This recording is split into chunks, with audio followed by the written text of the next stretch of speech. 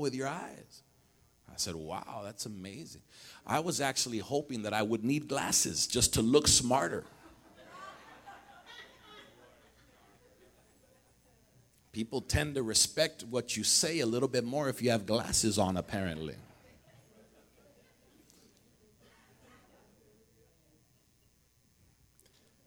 Take your Bible and go to Matthew 14. Everybody's standing. Oh, I'm glad today because the Raiders are about to beat the Chiefs.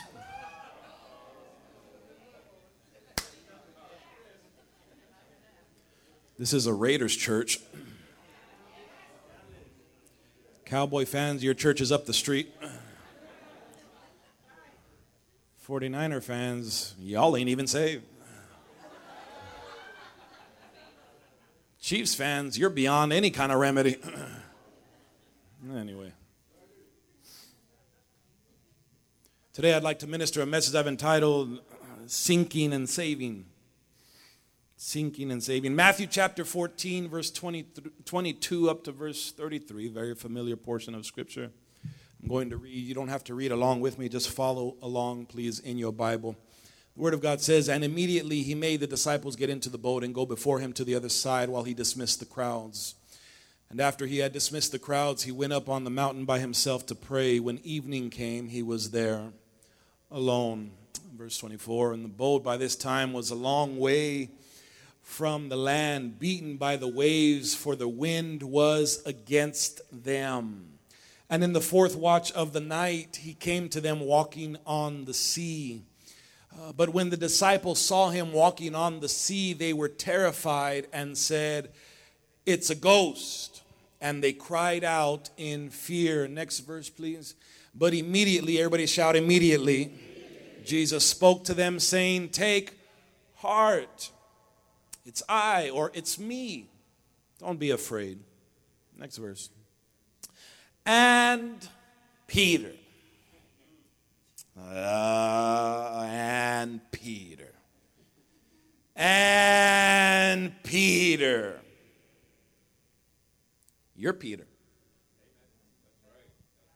I think more than any other disciple in the Bible, we can relate to Peter more than any of them. Cussing Peter. Cutting people's ear off Peter. You can catch me in my boat fishing, Peter. Yeah. And Peter answered him and said, Lord, help me read. If it's you. Next verse, please. And he said, everybody reading now. And he said, so Peter, verse 30.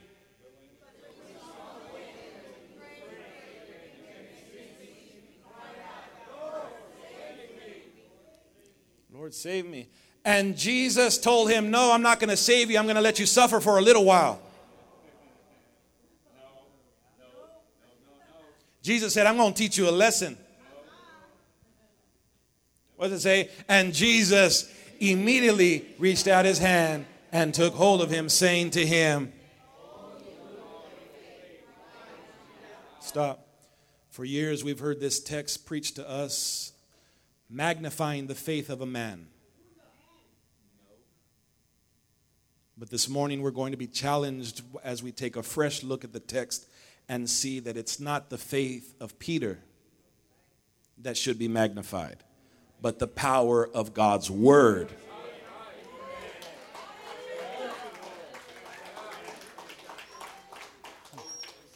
Why'd you doubt? Verse 32. We got to move quickly. Verse 32. And when they got into the boat, the wind ceased. Verse 33. And those in the boat worshiped him, saying, truly. Father, we love you and we thank you for your word this morning. Lord, I pray that you would grant me clarity of mind and precision of speech. Give these your people an ear to hear, a heart to receive, and the grace to apply. Father, I pray that your people would be edified and that your name be glorified. Father, we thank you and give you praise. In Jesus' name we pray. Amen. Be seated.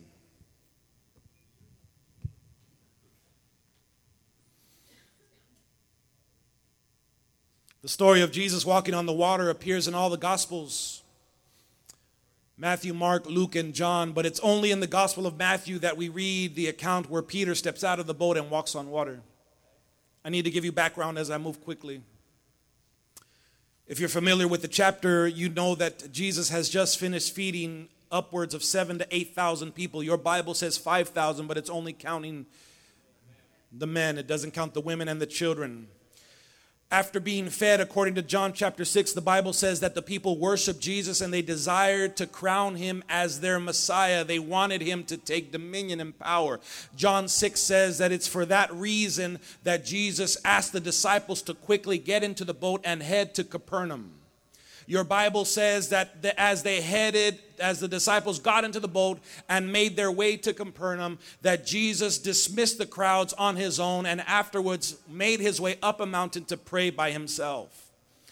The Bible says around the fourth watch of the night, that means scholars believe that it was in between 3 a.m., 2 a.m. to 6 a.m. in the morning, 2 to 3 a.m. to 6 a.m. in the morning. Any time around that time is when Jesus, coming down from the mountain after praying for his disciples, he comes down from the mountain and begins to walk on the stormy sea and makes his way towards the disciples who were in the boat. It's interesting to note that every time that the disciples got into the boat with Jesus or without Jesus, something always had to pop off.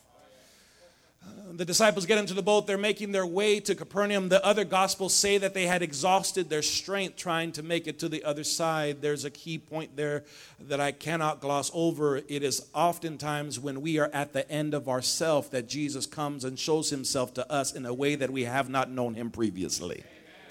God will allow you to come to the end of your resources, the end of your strength, the end of your intelligence, the end of your education, the end of you, to bring you a fresh revelation and understanding of his grace, his mercy, and his saving power.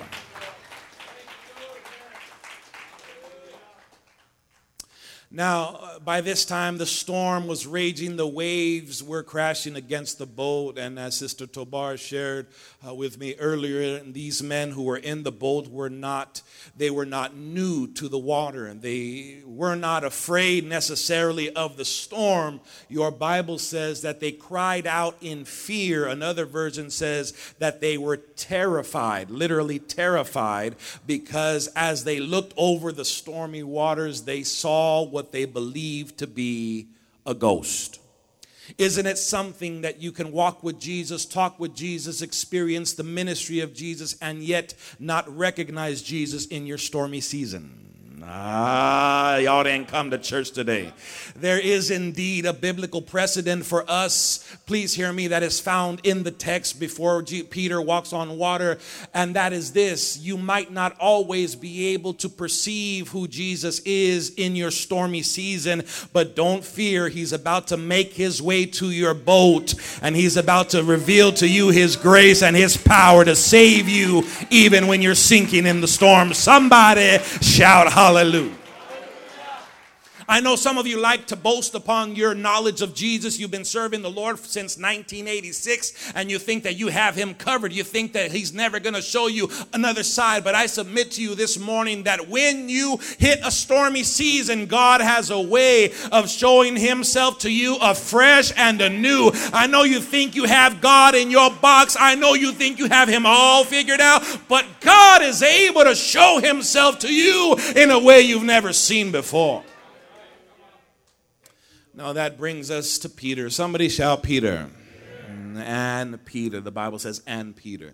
We don't know what caused Peter to cry out unto the Lord. We don't know. We're not told why he was the only one who to call out unto the Lord. But there were other people in the boat that day. But the Bible only mentions one. And that man was Peter. Peter. I relate with Peter because I believe. I'm a believer. I'm a man of faith. We are people of faith. Yet at the same time, there are times that my faith goes through storms. There are times that my faith causes me to question, is it really you, God? And I know you're not going to raise your hand and you're not going to shout amen because you're trying to act spiritual in front of the neighbor sitting next to you. But Peter was the only one. Somebody shout only one.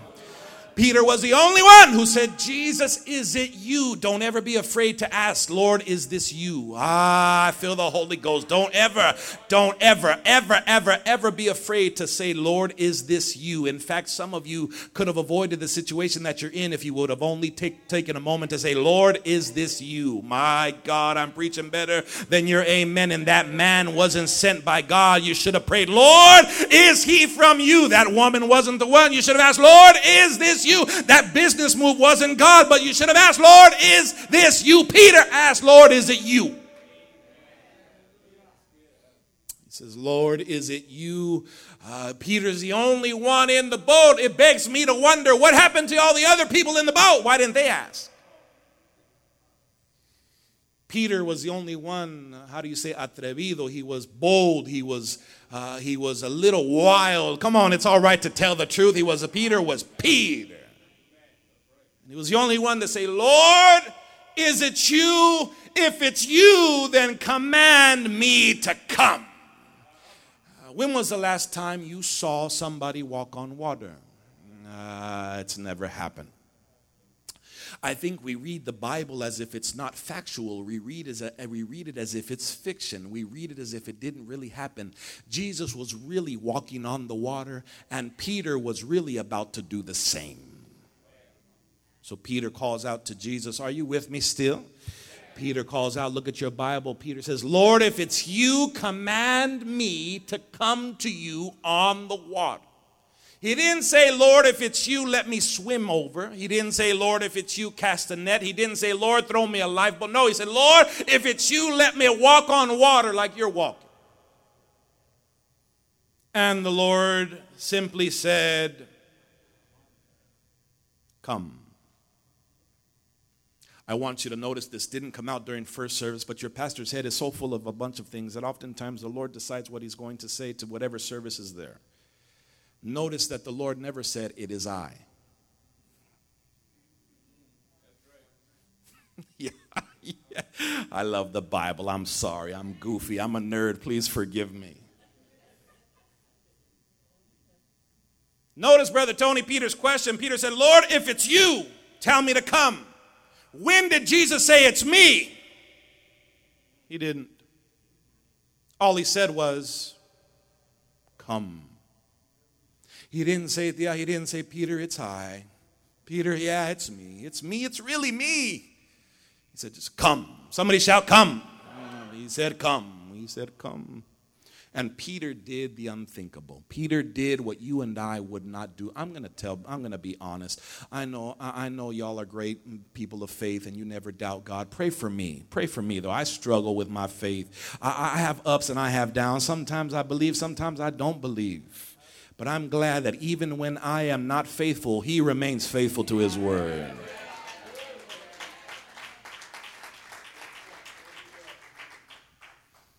So Peter's crazy enough to put one leg over the other. And watch, he steps out onto the wavy sea. Can you imagine this? What do you think all the other disciples said in the boat? Thank you, Brother Tony. Everybody else is acting like that. I don't know. Maybe they began to intercede. No, they said, you're crazy. I can imagine one saying, here he goes again. Peter, here we go. Here, Peter, man, Peter, I'm tired of Peter. Peter put his leg over the boat and he began to defy the laws of gravity and physics. And he began to supernaturally walk upon the water.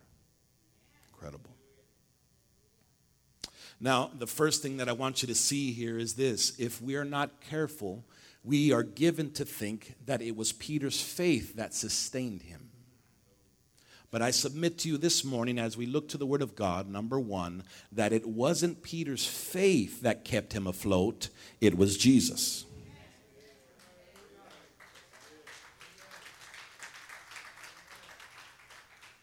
Now, you're not really celebrating that truth yet because I need to lay, a greater foundation for you. How do we know that it wasn't Peter's faith that sustained him? How do we know that it was Jesus that sustained Peter? Because Peter didn't step out of the boat until the Lord said, come. If it was Peter's faith that sustained him on the water, then he would have jumped out without the Lord saying, come. Peter didn't move until the Lord said, come. I'm going to repeat myself one more time. Peter didn't move until the Lord said, come. It was at the word of the Lord that Peter stepped over the boat. It was at the word of the Lord that Peter said, I'm going to jump out of this boat. It was at the word of the Lord. It was the word of Jesus. It was Jesus himself that commanded the waves to support the weight of a man named Peter. I submit to you today, contrary to popular Christian culture, that our faith must not be in our faith. You've never heard somebody exhort you and admonish you to be weary, but here's the application that we need to hide in our heart this morning, because if we're not careful, the enemy's strategy is to get you and to convince you that your faith needs to be in your faith. Your faith has to be in your ability to believe God. I'm grateful this morning that even when my faith was weary, even when I didn't have even when I didn't have the capacity to say, God, I believe you're going to do it, God stepped in, because he is not depending upon my ability to have great faith. Even if I have faith the size of a mustard seed, what does that tell me? That tells me that God isn't in heaven expecting me to be something that I'm not, but he sees the faith that he gave me and my response to him, my ability to say, God, even though it's hard for me, even though it's crazy, my faith is not in my ability to believe. My faith is in Jesus. Don't put your faith in your faith. Put your faith in his word.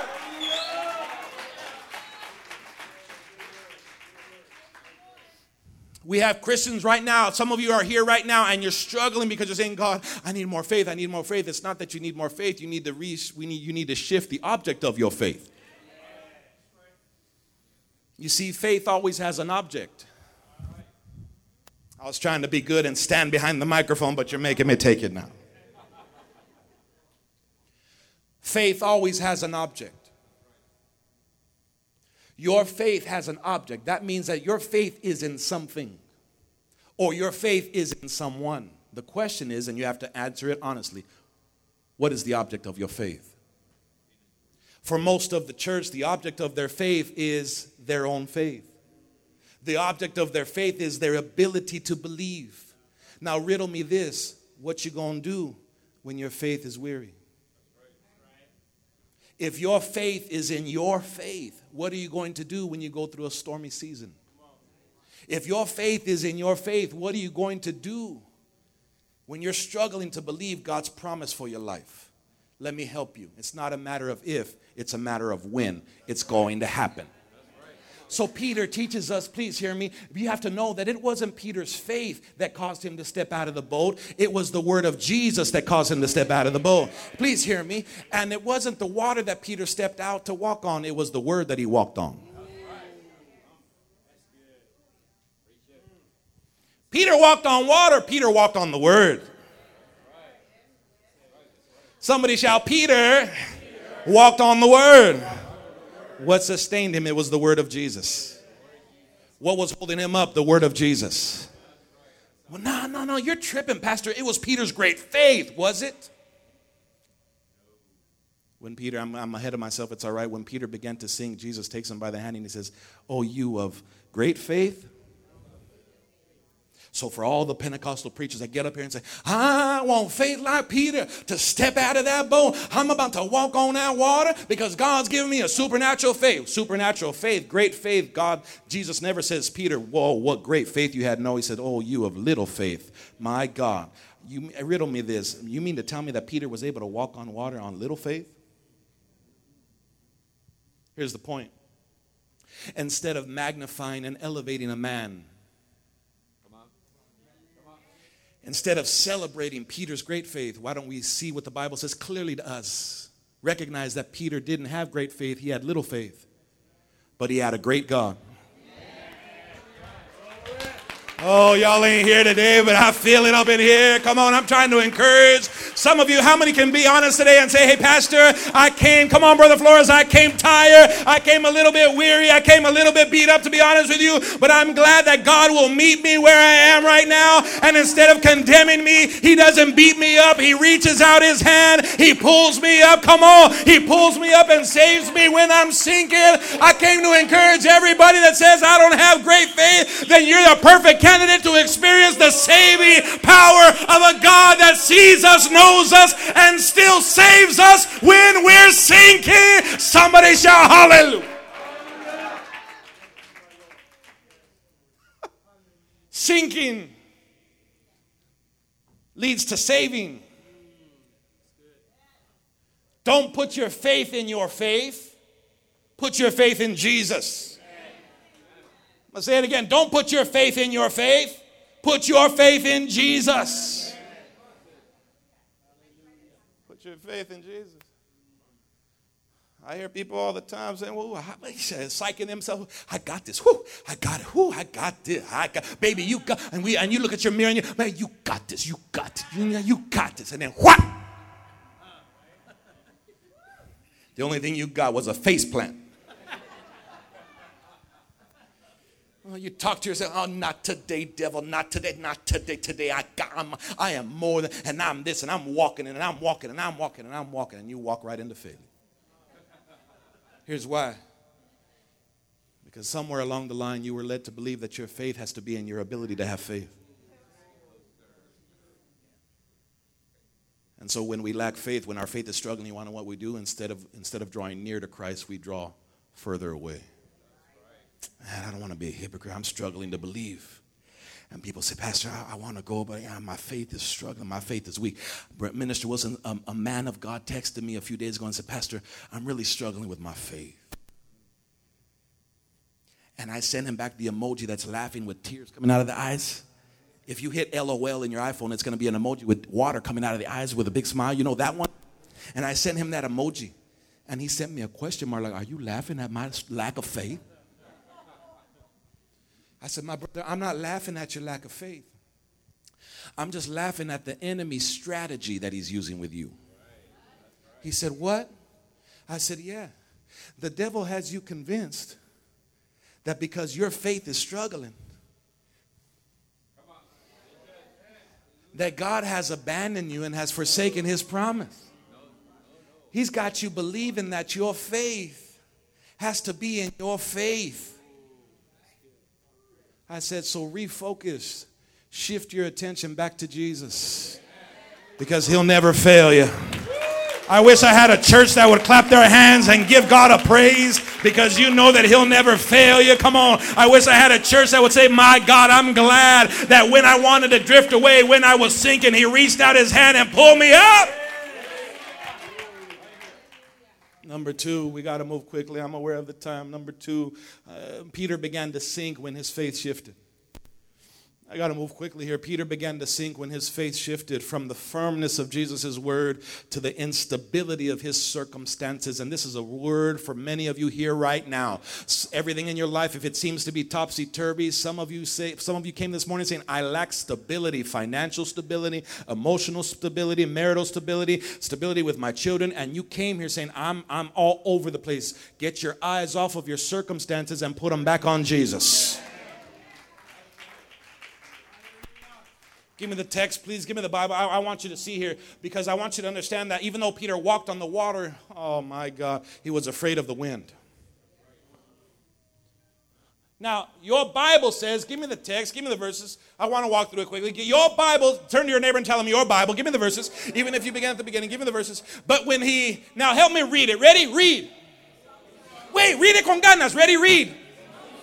Stop, Adrian. You're a smart man, right? I believe you to be a smart. You have right. You have above intelligence. Can I ask your wife? Isn't he a smart man? Isn't he a smart? Now's your chance to say yes. Very. Thank you. I'm trying to help you out, brother. Ready? All right. Answer me this. When was the last time you saw the wind? Yeah. Never.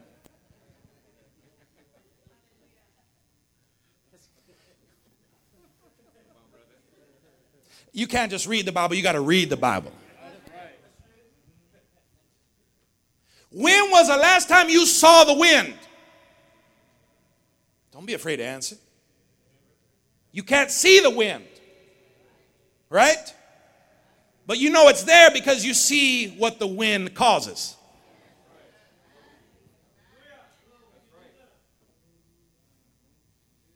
You can walk outside and be, I'm going to see the wind. No, you don't see the wind. The only thing you can do is see the effects of the wind. That's why your eyes can never be set upon your circumstance. Because what we have is a group of believers ready. Your vision is set on what the wind is doing. Your Bible says that Peter saw the wind. You can't see the wind. All you can do is see the effects of it. And what has you tembleleque, to use a word my mama used to use, what has you tembleleque is the effects of the wind. You're afraid of something you cannot see. Y'all didn't come to church today. I said, you're afraid of something you cannot see. I'm afraid of who's the next president, the economy is going to do, and how am I going to make it, how am I going to survive? And you're afraid of something that you cannot see.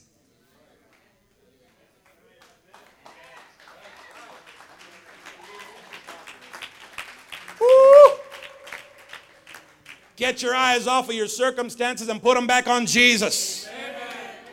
Here's the application. It's real simple. Y'all ready? Look to Jesus. Hallelujah. Look to Jesus. I said hallelujah. I don't say hallelujah because I don't have anything better today. I'm saying it on purpose. Look to Jesus. Hallelujah. And keep looking. Here's the application. Look to Jesus and keep looking to Jesus. Trust his word over your perceptions. Well, Pastor, you want me to act like I don't have a storm raging? No, I never told you to be blind to your situation. What I told you was to trust the word of the Lord over what you can perceive happening, because God will deliver you in the middle of your situation. Thank you, Holy Ghost. There's a man by the name of Daniel who said, I'm not going to stop praying. I don't care what you do. They threw him in the lion's den. And my Bible, I feel the Holy Ghost, and my Bible says that Daniel was able to lay his head on the mane of a lion because the Lord shut the mouths of those hungry lions. If God will keep you in the middle of the lion's den, if he'll deliver you from the fiery furnace, come on, then why won't you praise him now? Even though everything's topsy-turvy, get your eyes off of your circumstances and look to Jesus. Somebody shout hallelujah. Oh, Pastor, work is bad. Look to Jesus. Oh, Pastor, my kids are acting a fool. Look to Jesus. Really? Look to Jesus? That's what you got? Yeah. What else do you have? You got something better? You have something better than Jesus? Dr. Phil ain't going to help it. Oprah can't deliver you. But there is a man, my God in heaven, there is a man by the name of Jesus of Nazareth who is walking on top of what you're afraid of. Come on, talk to me in here. There is a man by the name of Jesus of Nazareth that has the power to deliver you when you're sinking. Somebody shout, Jesus. What's his name? What's his name? Look to Jesus and keep looking there. It is the strategy of your enemy to always get you to shift your faith away from Christ. The devil doesn't have to reinvent the wheel with you. He wants you to take your eyes off of Jesus. He wants you to shift your affection. Come on, he wants you to shift your faith away from Christ, away from the cross, away from what Jesus has already done for you. He wants you to put your faith in self, your faith in your power, your faith in your ability. Ooh, somebody needs to hear what I'm about to say. He wants you to put your faith in your prayer life. He wants you to put your faith in your fasting. Ain't nothing wrong with praying. Pray, baby. Pray, pray, pray, pray. Ain't nothing wrong with fasting. Fast, fast, fast as he leads you. But the moment that your faith shifts to what you're doing instead of what he's already done, you're in trouble. Look to Jesus and keep looking to Jesus. Somebody shout amen. Amen. Jovan, look to Jesus and keep looking to Jesus. Because your enemy wants to shift your attention, shift your devotion, shift your faith away from Christ, and he wants you to look to self, look to others, look to your situation. Keep your eyes on Jesus. Thirdly, we got to move quick. I'm almost done. Praise God. I'm sorry. I'm excited. Peter's sinking is what led to his saving. I noticed that you're either getting tired, you're ready for the Chiefs to get beat by the Raiders. I don't know what's going on with you, but it was his sinking that led to his saving.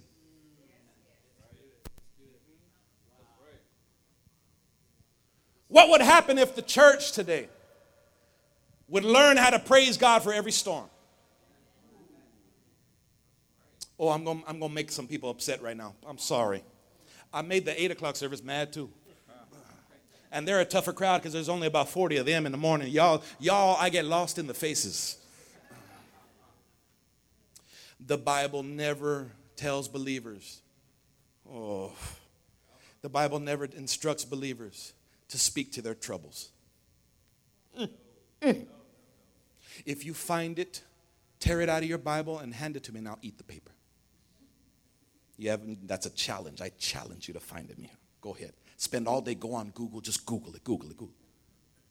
What, Pastor? But I've been talking to my trouble. How's that working out? Why are y'all scared to talk to me? Talk to your trouble. Okay, how's that working out? Here's what I mean to say. Don't flip out on me. Instead of talking to your trouble, why don't you talk to God?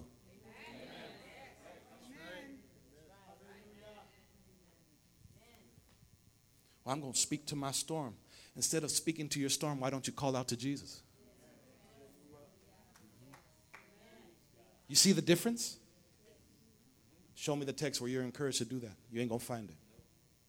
What you will find, though, is that when Peter began to sink, that was his moment to cry out. I need a church that's able to say, God, I thank you for every... Oh, thank you, Holy Ghost. How are you going to rebuke the wind and the waves that Jesus allowed to come?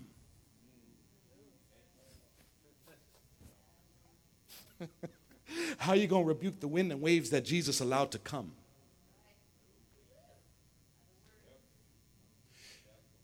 What would you say if I told you that Jesus ordained your storm?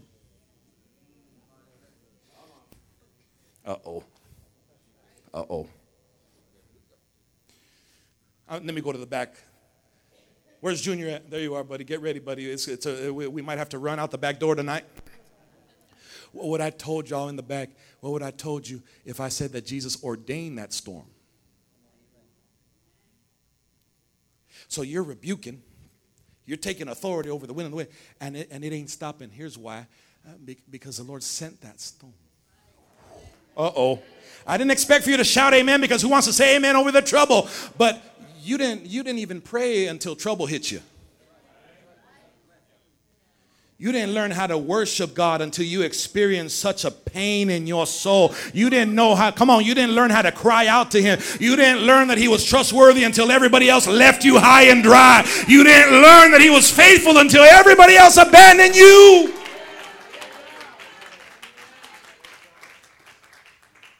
How many have experienced for yourself that he is trustworthy, that you can call upon the Lord and he will save you?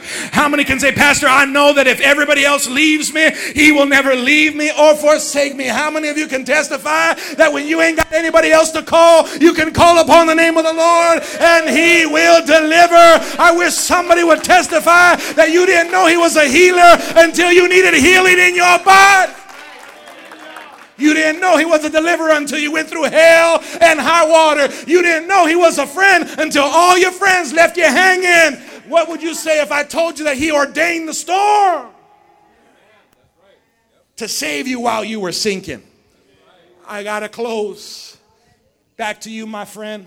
Have you ever sunk in water before? Have you ever almost drowned, got into it? Do you know what it's like to sink?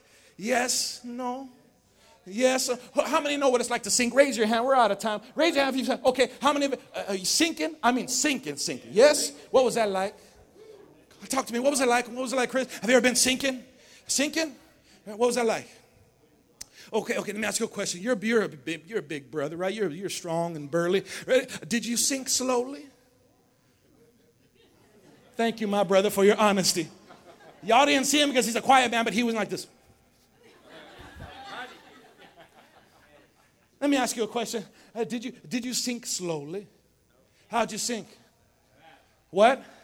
Thank you, my brother. You sank fast and hard. But notice your Bible says, my God, your Bible says that Peter began to sink. There's no beginning to sink.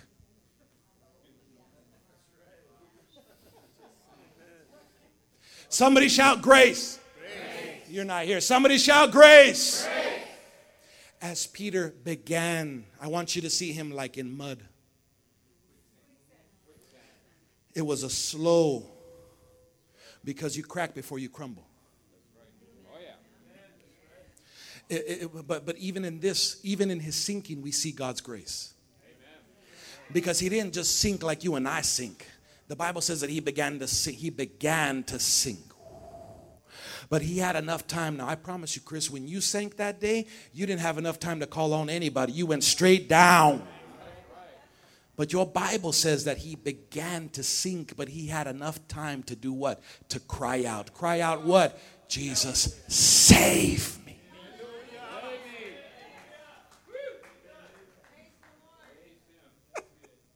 Look at, give me the text because Junior come. Junior come before they mug us. Give me the text. Jesus, watch now. Jesus immediately reached out his hand. Oh, the church likes to condemn. The church likes to beat people up when they're sinking. But Jesus didn't do that. Jesus didn't say, you see, Peter, this is your problem.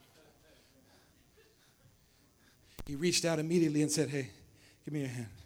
He took him by the hand. And what did he do? He pulled him out and said, what? Oh, you of what? Oh, you of? Little faith. Oh, you of what? Little faith. So let's change the narrative. The next time you hear a preacher say, Peter was a great man of faith, stop him, go, the Bible says he had little faith. Who's the great one in the story? Jesus. Okay, I got to finish. But I got to finish asking you a question. The same question that Jesus asked Peter. Here it is, Peter, because that's us. Ready? Here it is. Why are you doubting Jesus? Peter didn't have a reason to doubt him. So watch what you, give me the text. Give me the text real quick. Give me the text. Give me the text. Give me the text. I'm sorry. Give me the text. I got to preach third service right now. He immediately reached out his hand, took hold of him, saying to him, what did he ask him? Oh, you have little faith. What's the question at the end? Why did he doubt? Hey, why do you doubt?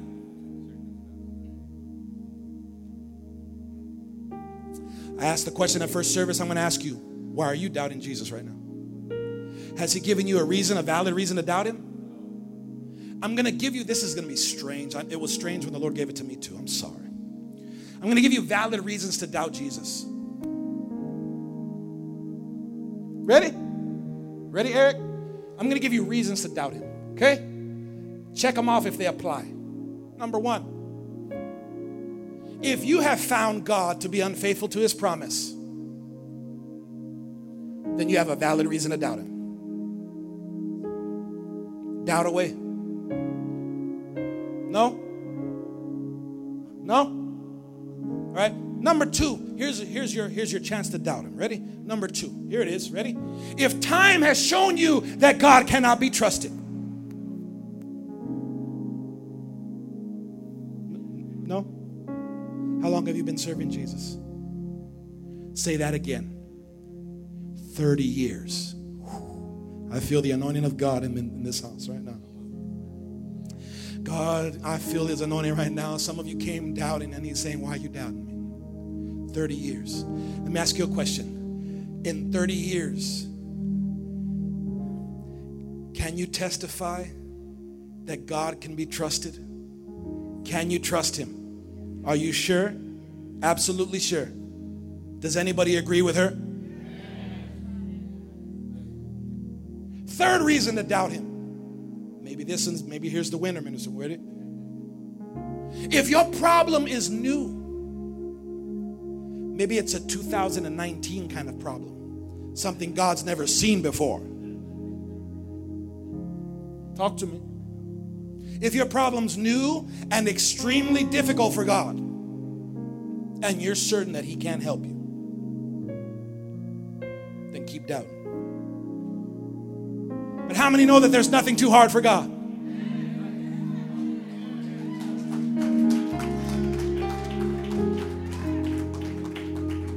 We're almost done with the list. If God has eliminated his promises and they're no longer valid, then you have reason to doubt him. But how many know that your Bible says that the promises of God are yes and amen in Christ Jesus? Last reason to doubt him. Here it is. Ready? If God has changed. Don't preach my sermon.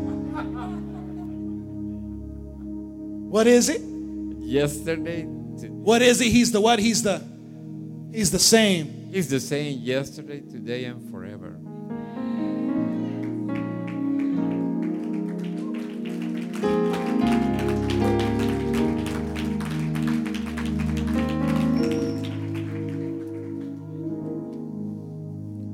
I'm out of time. I'm calling all the Peters. I'm calling everybody out who has little faith to step out of that boat and walk on a word. Before Peter walked on water, he walked on the word. Before he stepped out of the boat, he stepped out in faith. Not in his own faith, but his faith in Jesus. Look to him and keep looking to him. Father, I thank you for your word.